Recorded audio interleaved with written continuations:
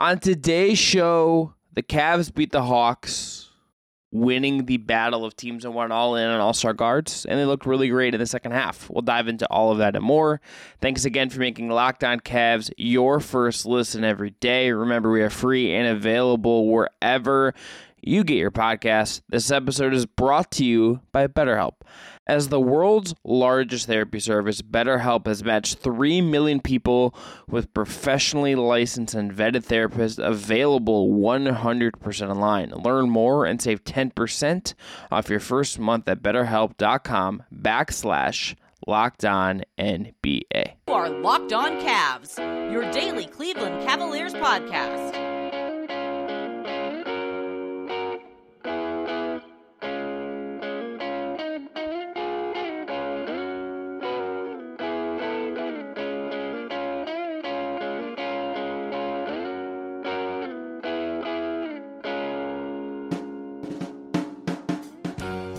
All right, the music you heard on the way in is from our friends at Astro Radio. Check them out on Apple Music or Spotify. I am Chris Manning.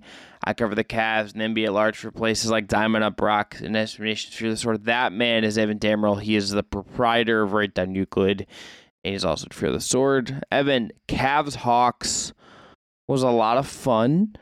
55 combined for Garland and Mitchell. They win the battle of teams that went all in on all-star level backcourts in the offseason. Very strong second half performance. We'll talk about all of that today, but I think the only place to start is that it's now 3 wins in a row for the Cavs, and they beat Atlanta, and Mitchell and Garland combined for 55. That's, I feel like, where we have to start with this.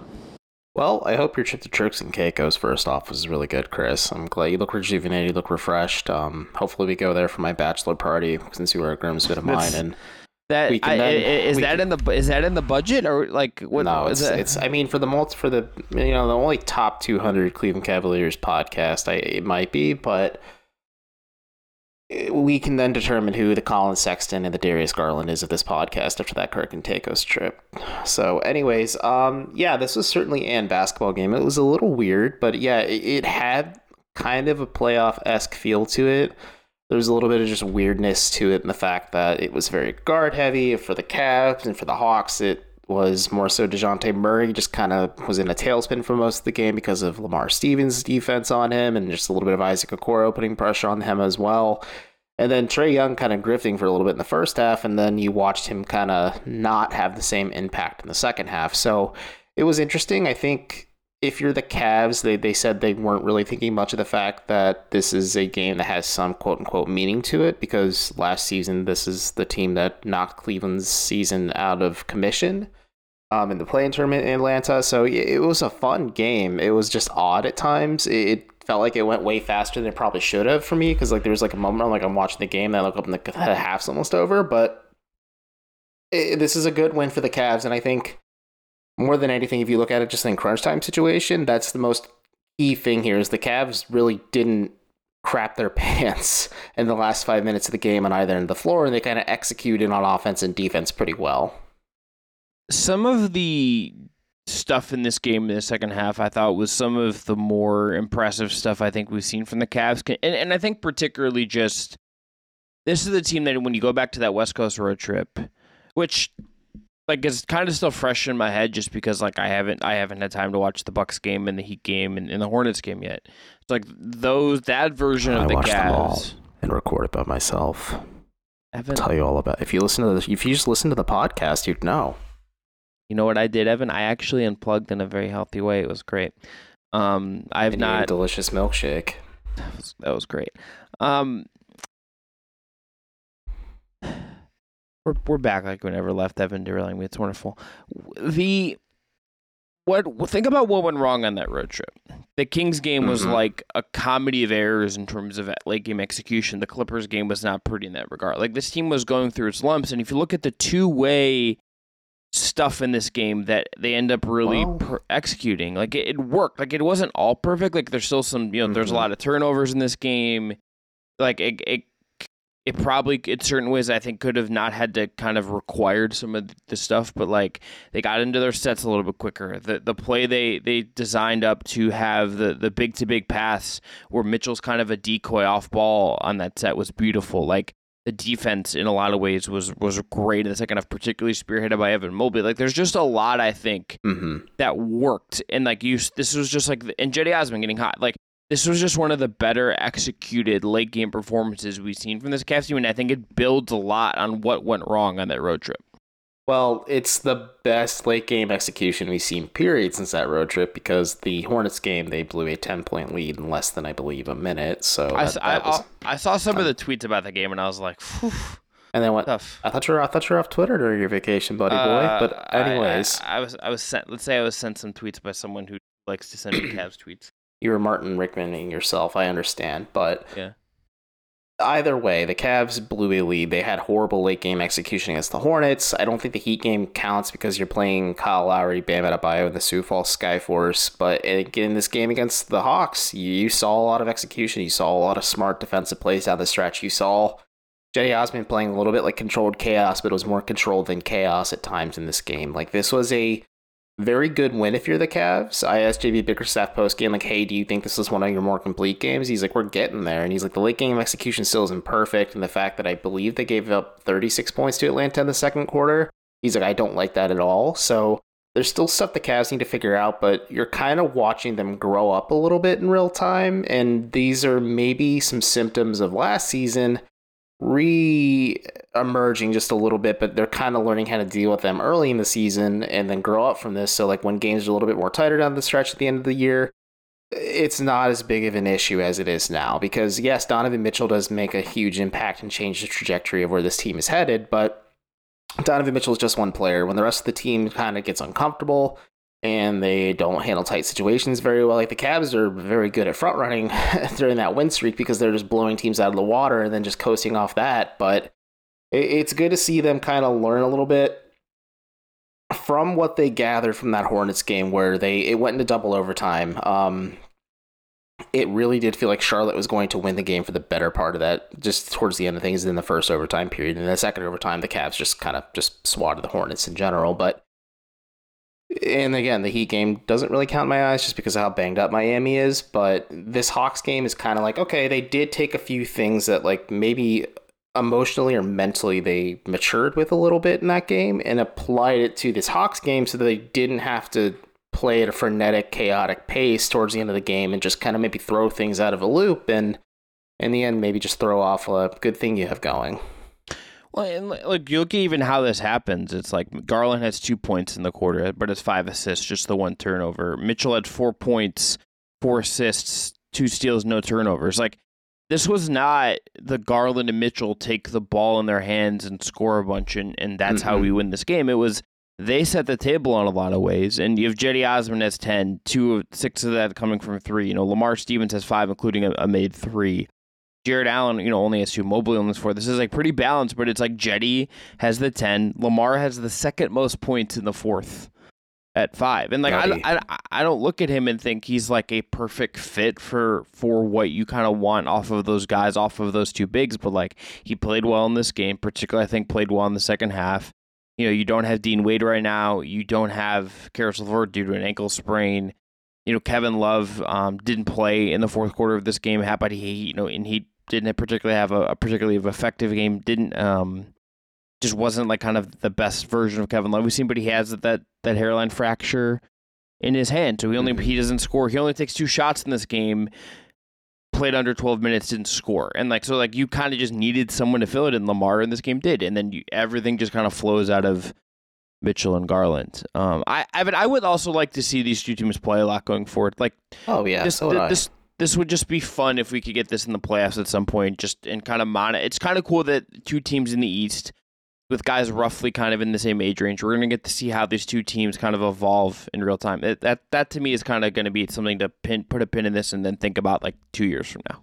Yeah, absolutely. I said it on the show that stylistically, or at least personnel-wise, the Cavs do match up with the Hawks pretty interestingly well. Like, you have Garland, Young, Mitchell, Murray, and then you have Hunter didn't play, but like that's an interesting factor. You have John Collins and Evan Mobley. You have Clint Capella and Jared Allen. Like, there's some similarities here between how the Hawks just kind of have personnel and the Cavs do, but the Hawks have not a ton, but 2, 3 very interesting young wings in the roster that I wish maybe Cleveland could have one of those. But it just kind of crystallized, like, these are two teams that did go make a power play. The other one being the Minnesota Timberwolves getting no shots, Rudy Gobert, and they go out and kind of make this power move, and they are now leveling up a little bit to maybe stake their claim as maybe other teams in the Eastern Conference, whether it's Miami, maybe it's eventually Milwaukee, kind of age out, and then the Sixers as well, and they kind of like join the Celtics as like these young up-and-coming teams that just firmly plant themselves on the ladder that they are the top dogs in the East, and it's kind of cool to see this, and like you said, yeah, continually monitoring these every time these two teams play each other, but like very fascinated to see where they're both at 2 years from now, because I was talking to somebody during the game tonight, and I just said the Hawks kind of operate like a 2K franchise, or like they're always looking to make a trade. So I am fascinated to see what Atlanta looks like in 2 years as well.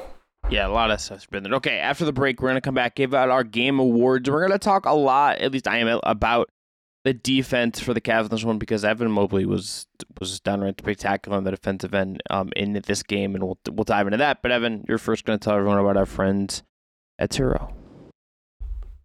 Today's episode is brought to you by Turo. Turo is the world's largest car sharing marketplace. With Turo, you can book any car you want, wherever you want, from a community of local hosts.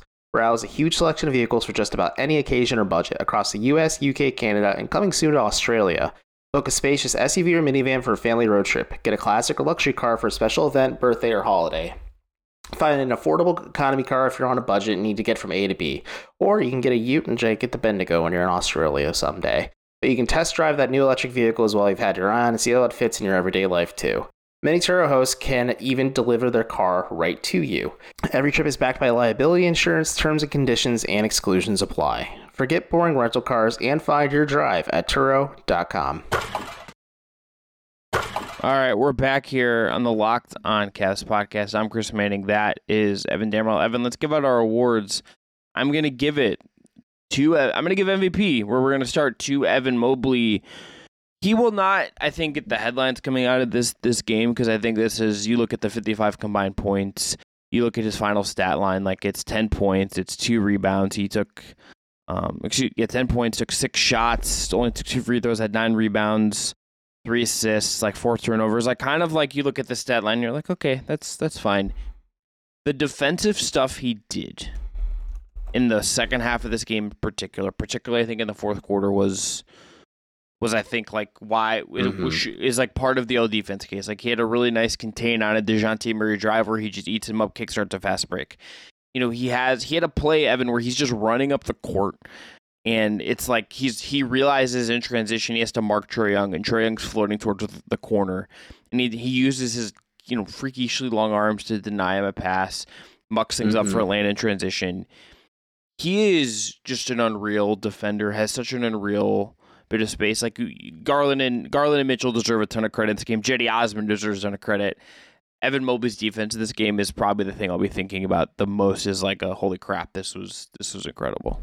Yeah, Evan Mobley was astounding this game. Like, I asked JB Bickerstaff about it post-game. Like, there's going to be a lot of games, I believe, where Evan Mobley, like, doesn't stuff the stat sheet, but if, like, you watch him play, he bends opposing offenses to kind of avoid facing him, because he does kind of put the fear of God in opponents in terms of just like what they're trying to do offensively. Like, you saw it in the fourth quarter. Like, John Collins tried to drive to the basket, and Evan Mobley just like held up his hand to contest the shot.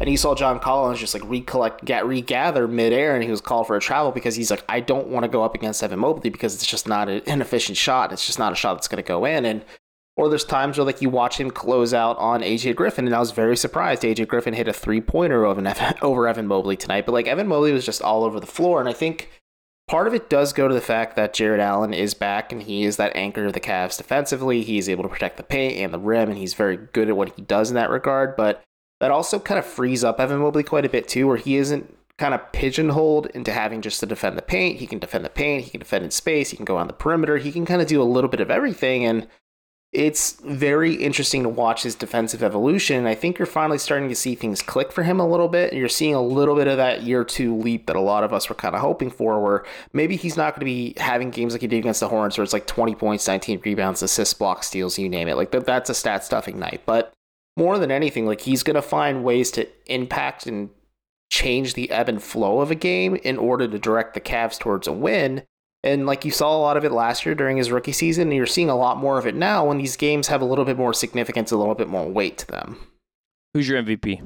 My MVP is Darius Garland. He was really, really good tonight. He was just consistently like he set the tone very early for the Cavs. I believe he started 5 of 5 or 6 of 6 from the floor. He finished the night with, I believe, 29 points and 10 or 11 assists, and obviously just played off Donovan Mitchell very well, played off with Cedi Osman very well. And it wasn't a good game offensively for Jared Allen or Evan Mobley until maybe down the stretch when he was getting a couple cleaner looks. And Garland was trying to get those two involved at times, but Garland was just a bit of the tone setter. And you noted at the top, Darius Garland and Donovan Mitchell combined, kicked the crap out of what Trae Young and DeJounte Murray tried to bring for Atlanta offensively, at least. And I think they are the alpha and omega, those two, in terms of just being the offensive engine for the Cavs. And you really saw it tonight where, hey, it's not going for our other two core pillars in this big four we have. So let's just lean on these guys, and Darius more than carried the task this evening. I think these are one of these games that we're going to come back to this, let's say, around the trade deadline and maybe next summer. These are one of those games where it's I wonder if, there's times where I just wonder if they thought the need for another pure ball handler type, and I wonder if there's just a move to be made to stretch this out even more, because what Cedi provides you is just that helps. Even just that willingness to fire helps. There's just a need for just a little more stretch, and let's just say there's an expiring contract that I just keep coming back to a little bit. There is, I think getting Donovan Mitchell changed the calculus a lot, because before that you had Colin Sexton, you bring in Ricky Rubio, and then Hollow Neto to kind of back up Darius Garland quite a bit. And adding Donovan Mitchell to the fold changes things quite a bit. And I doubt that they do a dramatic move, but I think I agree. It mitigates the need necessarily to have extra ball handling. And heck, if Evan Mobley tightens up his handle a little bit more, that really mitigates it, because there was times he was doing stuff with the ball in his hand. I'm just if that handle was a little tighter, there'd be more to it. And we need to talk about other stuff too, but it is definitely something worth monitoring at the trade deadline. I agree. Yeah, okay. So stat of the night for me is just Cavs have Darius Garland has 8 turnovers in this game. Mm-hmm. 3 points. He comes into this game averaging 3.6. Team had 19 overall. As you alluded to, this was kind of a wonky statistical game. The Cavs were 10 of 19 from 3. They didn't take a ton of threes. Mitchell took 8 of their 19 threes. The Hawks took 35. The Hawks took 17 more shots than the Cavs, which is a weird thing. This everything is an about odd game when you start breaking down the numbers. Yeah, and just the flow of it felt sort of I kind of felt the flow is kind of what Atlanta felt more Atlanta-y than Cleveland-y in some ways, but the Cavs just executed significantly better. But the fact that they had so many turnovers, and Atlanta gets 26 points off of turnovers, that it was only 3 more than the Cavs got off of Atlanta's, but the fact that Garland turned the ball over as much as he did, that there was a little bit of sloppiness, and they still kind of won and really kind of overcame some of that, particularly when it went bad in the third quarter. It was just impressive to me. Yeah, it is impressive, and to go hand in hand with that, the fact that the Hawks scored 26 points off those turnovers for the Cavs, and the fact that the Cavs kind of, there were times the Hawks fought back and made it a game. There's times they led as well, but Cleveland kind of felt, you said, it felt very Cleveland-y. It didn't feel like the Cavs at least lost their composure in this game necessarily when the Hawks kind of regained things. They just kind of kept playing within their system. They kept kind of playing within what they were getting on the floor that night, and seeing them be a little bit more adaptive and reactive to the situation instead of maybe being so static in terms of just what they do is kind of nice to see when it comes to this Cavs team, but it's definitely worth watching. And I think the turnover issues are just going to be an issue. Danny Cunningham, friend of the program, asked JV Bickerstaff the other night. He's I'd prefer no turnovers. Then he asked David, what is a good turnover? What is a bad turnover? JV said no turnovers or less is better. And then for Darius is well, if we're being aggressive and we turn it over, I think that's okay. And I think you're seeing a little bit of that. Maybe it's the Cavs being more aggressive just through their guards, because that's what you're getting offensively, just in the grand scheme of things for Cleveland. But it's, I don't know, it's worth monitoring, because the turnover issue is still kind of an issue with Garland at times. Yeah, it's just there's just little things. It's Okoro has that bungled pass. Garland had 2 turnovers where he just kind of lost track of spatial. And that you've cut some of that stuff out. You trim that fat off of what you're doing, and you're gonna just some of that stuff's be better. just normal too when you're a young team as well. Like you gotta just grow up a bit. And like you're that high usage, like that's just gonna happen. Okay, real quickly, play of the night. Mine 9:14 left in the game. Evan Mobley block. Lamar Stevens run the floor finishes. Just a really sensational Evan Mobley block. On DeJounte Murray, I mentioned it before. Lamar pushes, the Cavs capitalize. Just like a really epitomizes how good and two-way they were in the fourth quarter. And then you coming that forced the timeout. The Cavs are going to steal out of the timeout. Mitchell Lasman on the break. They get it to 11 points. This team was just really good in that particular way, the fourth quarter. Yeah, they were really good. And that Stevens play in general was just like a very filthy move on Aaron Holiday for the most part. But my play of the night was, I thought of you during it. Isaac Okoro had a baseline cut, and funnily enough, it was Jared Allen handling the ball at the top of the paint, and he tried to lob it into Okoro, and Okoro kind of awkwardly fumbled it a little bit, but he still somehow laid it in, and I was just like, looked over my shoulder really quick because I was waiting for Chris Manning to come in like real hot and shake me like a newborn baby or something. So I'm glad I didn't get shaken because it probably would have scared the crap out of me, but it was a good play. I don't know. Isaac had a really great game against the Heat last night, and as in terms of when we're recording this, but wasn't really as there offensively tonight. But to see him kind of just have impact and two-way impact like that, especially through foul trouble, was good. And I think just the Cavs just running a bread and butter play of theirs with Isaac Okoro is 2 thumbs up for me.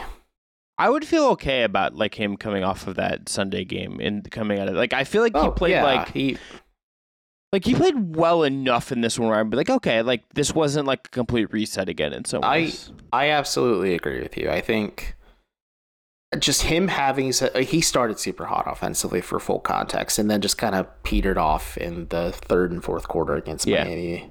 And it was more so the fact that he picked up 3 early fouls and was able to keep defending DeJounte Murray and Trae Young so well despite that. I think that's more impressive at the end of the day with Isaac Okoro. It's like the defensive impact is where he was more felt tonight. And offensively, he just didn't get much, and I think that's okay if you're Cleveland because I think you're getting contributions from guys like Cedi Osman, Garland, Mitchell, eventually Mobley, Allen as well, Stevens. Like you're getting contributions elsewhere where you can mitigate the need for Isaac Okoro to be scoring a bunch or at least trying to score a bunch. And at least he took the 3 that did swing his way. Like he didn't hesitate. He did fire. Okay, we're going to come back after this. Clean out some of our miscellaneous thoughts on this game and head into your Tuesday. But first, have another ad break. And today's episode is brought to you by LinkedIn. These days, every new potential hire can feel like a high-stakes wager for your small business. You want to be 100% certain that you have access to the best qualified candidates available. That's why you have to check out LinkedIn Jobs. LinkedIn Jobs helps find the right people for your team faster and for free. All it takes is filling out the right information and clicking a few buttons, and you'll be searching for that next great team member. Then add your job and the purple hashtag hiring frame to your LinkedIn profile to spread the word that you're hiring. Simple tools like screening questions make it easy to focus on the candidates with just the right skills and experience so you can quickly prioritize who you'd like to interview and hire. Finding the right team member is paramount to ending the year strong, and you need the right tools to do it. LinkedIn is that tool. It's why small businesses rate LinkedIn Jobs #1 in delivering quality hires versus leading competitors. LinkedIn Jobs helps you find the qualified candidates you want to talk to faster. Post your job for free at linkedin.com/LockedOnNBA. That is linkedin.com/LockedOnNBA to post your job for free. Terms and conditions apply. Okay, last segment, Locked On Cavs podcast. I'm Chris Manning. That's Evan Dammarell. All right. Evan, I think one thing that does matter coming out of this game and thinking back to that play-in game last year is that Trae Young no longer, when you're playing Cleveland, you can't hide him. Exactly. He had they have 2 guys at his that are kind of in his realm at guard that he has to spend energy dealing with them. And the Cavs put him in actions. They made him defend. They made him work. And if you get him in a playoff series, if you get them in one of the situations, that's going to matter. He is a sensational offensive player. You're going to have to navigate what he does offensively, figure it out. But you give yourself a better chance of overcoming that when you can really put him through it. And the Cavs are just better equipped to do that against him and against guys of his ilk in some ways as it comes up to, but like against him specifically, that really stood out to me in this one.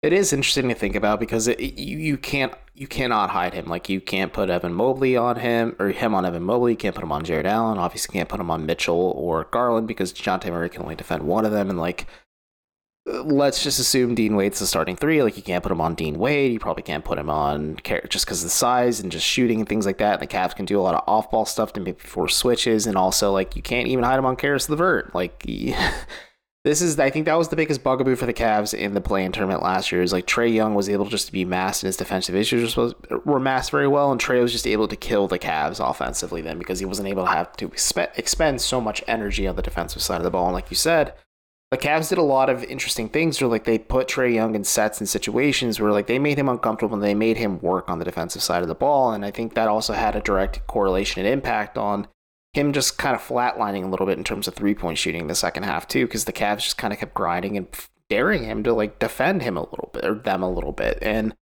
that's interesting to think. I know Jetty Osman's the only one who said like, yeah, this game has a little bit of meaning to us, but like Darius Garland and JB Bickerstaff said, no, it's just another game. So I wonder if the Cavs kind of came in with a little bit of a chip on their shoulder, a little bit of edge, just because they wanted to just kind of like make a statement. Like, these are two teams that made a power move in the offseason in the Eastern Conference. And like we talked about in the first segment, like they're on the up and up in terms of just ascending teams in the Eastern Conference. Maybe they want to just kind of like rub it at Atlanta a little bit and say like, we're in a better place than you are because we're able to kind of mask some of our defensive issues because we have two freaks of nature as our backline on defense. I am curious to see like how, like what you kind of take away from some of this game too for Cleveland, just in terms of executing against teams you're competing, like in these late game stuff, like what they pull. Because like I felt that late game set they designed with Mitchell as a kind of the decoy off ball. It's just very like smart. It's just like having him, even as much as like his primary value and so much of what he does, what helps with him is the fact that like he generates really good looks for himself. Like he had a mid-range shot in this game where he was on the opposite elbow and like pivoted once and found his way to the other side like quickly and gets it off cleanly. He's wide open. You're just like, oh, this guy's crazy. But sorry, I keep laughing. I just think about how GB Bickerstaff said pregame that he's fine with his guys taking mid-rangers, and he's like, I know that's anti-analytics, but it's okay to take those shots. I just respect that JB just is like made out like the way his quotes about analytics on and the 3 computers. cents. Yeah, it's just like he just like the machines will not take me. It's kind of incredible, honestly. Like I really kind of respect it, and like I don't think he means it to be funny, but I find it like hysterical. I do too, and to your point, using not Donovan like in a way Mitchell that like not in a way that he's like stupid. It's just like no, he's not dumb. It's just like that. the way he's just like these stupid nerds. These nerds just don't respect. He's tongue-in-cheeking, thumbing his nose, I think, at people who ride and die with analytics. Or Bickerstaff's more a bit of a pragmatic coach, where he takes analytical consideration into account when it comes to his game planning. Like he begrudgingly admitted they did need to shoot more 3-pointers heading into this season just because they had 2 7-footers in their lineup, but like he takes information from everything to make his final decision, and I appreciate that, because I think if you just kind of pigeonhole yourself into one diatribe or thought process, like it's gonna bite you in the butt at the grand scheme of things. But to go off your point with the Mitchell thing, like something I wish worked was Donovan Mitchell ran a pick and pop with Kevin Love, and he was using Mitchell as a decoy, where Atlanta overcommitted to defending Mitchell because he's so lethal in the pick and roll. And then you see Jetty Osman streak to the basket along the baseline there because he was stuck up in the 3-point or in the corner there. So like there's interesting ways the Cavs are kind of using the gravity and just the way Donovan Mitchell bends defenses to his will like that. And maybe that's just kind of the next evolution of how this offense is going to function, at least. So like when Mitchell's the primary ball handler, because he can get his buckets and get his best points whenever he wants to, but finding creative ways to get more people easier buckets by using Donovan Mitchell's gravity is going to be really fun to see the Cavs kind of work with. And I noted this on Twitter that if it was Isaac Okoro streaking, I wonder if it would have been more of an easier play, because it was interesting to see Jetty Osman be the streak man along the baseline there. Like it's just cool to see the Cavs kind of use unique little wrinkles in real game situations like that. Well, and it's like I was thinking about this in watching Lamar, and one of the reasons like I like Lamar as a player is that like he makes himself functional. Yeah. he knows what he is, and he knows what he's good at, and he knows like try to where to be, and he makes himself functional. Like Okoro in this game, like at least like had the foul on his dunk attempt, took the three, like at least had a little bit of like, okay, I'm gonna try to make myself functional. Mobley is starting to like show flashes of exceeding, just making himself functional. Like you're seeing Evan Mobley like do some interesting stuff on offense. Dean Wade, his whole thing is just like he just makes SHIT happen to the point where like is that like he is just makes things go. Kevin Love like plays within his role, makes it happen. Like they are finding ways, I think, to accentuate stuff. Cedi Osman is sort of just like throwing paint at the wall and like making a bunch of shots, and it like just I like said, works. Man, controlled chaos. That's what he is. He is controlled chaos on the floor. Like there are some nights Cedi Osman is so erratic you have to pull the hook on him, but again, folks, if you're a regular listener, you're about to know what I'm about to say. Peaks and valleys. We're in a Cedi Valley peak right now, or Cedi Osman peak right now, and I hope the valley doesn't happen soon. I hope he kind of plateaus a little bit, but you got to ride this wave all you can, especially when you're a little bit banged up on the back end of things in your rotation. And if Osman's able to give you meaningful minutes, and Jackson Flickinger at Free the Sword wrote a really good piece about why Osman probably needs more minutes over Stevens and Okoro, just from the fact that he is a shooter at the end of the day. Like that's a good thing if you're the Cavs. Like there's interesting things they're doing with Osman, and I don't think they're asking him to do too much anymore, which is really helpful at the end of the day. Last thing, we'll get out of here. If I had told you today that Cleveland has a professional soccer club coming in 2025. I'm not dealing with your trolling about soccer anymore. I'm serious. I was excited when I saw the news. I'm like, I'm excited for Chris. Genuinely, in my heart of hearts, I was excited for you. More excited if they get there. The other thing that is like out there in the ether is that they may get an NWSL. Yeah, that's cool too. That'd be dope for both. Would be more excited for NWSL. I agree. And then my other note that was a chug in cheek is it's amazing that former Browns starting quarterback Colt McCoy was starting on Monday Night Football as we're recording this. Wild stuff. If I had told you first day of training camp, that I thought it made like that Cedi Osman's contract, which is non-guaranteed next year, like I would just kind of assume the Cavs guaranteed at this point. Would you feel crazy? I feel pretty like sure that like he's like been good enough and useful enough, and they kind of needed what he does, where like I kind of feel like they probably do guarantee that last year of his deal. Yeah, I think they do too. I don't think you're crazy in saying that, because you have to see how the Cavs structure their cap sheet next year too. They do have Love's contract coming off the books. You have Garland's coming in place of it. You have to be cognizant of an Evan Mobley extension down the line, hopefully a Donovan Mitchell extension as well. Maybe you deal with Isaac Okoro's ickiness, or you just let that play out. But having guys that are quality depth pieces like Osman, that is a shooter, and at the wing position, which is two things the Cavs just need on a nightly basis no matter what, that's a lot more cost control. Because if you really want to rewind to because we're almost at the 3-year anniversary of me joining this show, we talked about when Cedi signed that extension, like, wow, he's criminally undervaluing himself. Like, what were him and his agent thinking? That's a pretty good deal if you're the Cavs, because let's say you pick it up, you can have a cheap option off the bench, or whatever you want to use Cedi for next season. Or he is also a trade chip if you need to use it as well. But again, I agree with you. I think it's worth picking it up and then maybe just letting it ride and see what you get from it. Yeah. All right. We'll end it there. We'll be back tomorrow on Wednesday, getting you ready for Cavs Blazers, the last game of a Cavs game homestand, and the last game before Thanksgiving. But I'm Chris. That's Evan for your second listen today. Check out Locked On Sports today. This episode was produced by Jake Stevens. Thanks again for making us your first listen every day. Back tomorrow, same time, same place. Subscribe. Bad channel. Subscribe on YouTube. Subscribe on your podcast platform of choice. Leave us a 5-star rating and review. Or the Discord, all that stuff. All right. Peace out. We'll talk to you soon.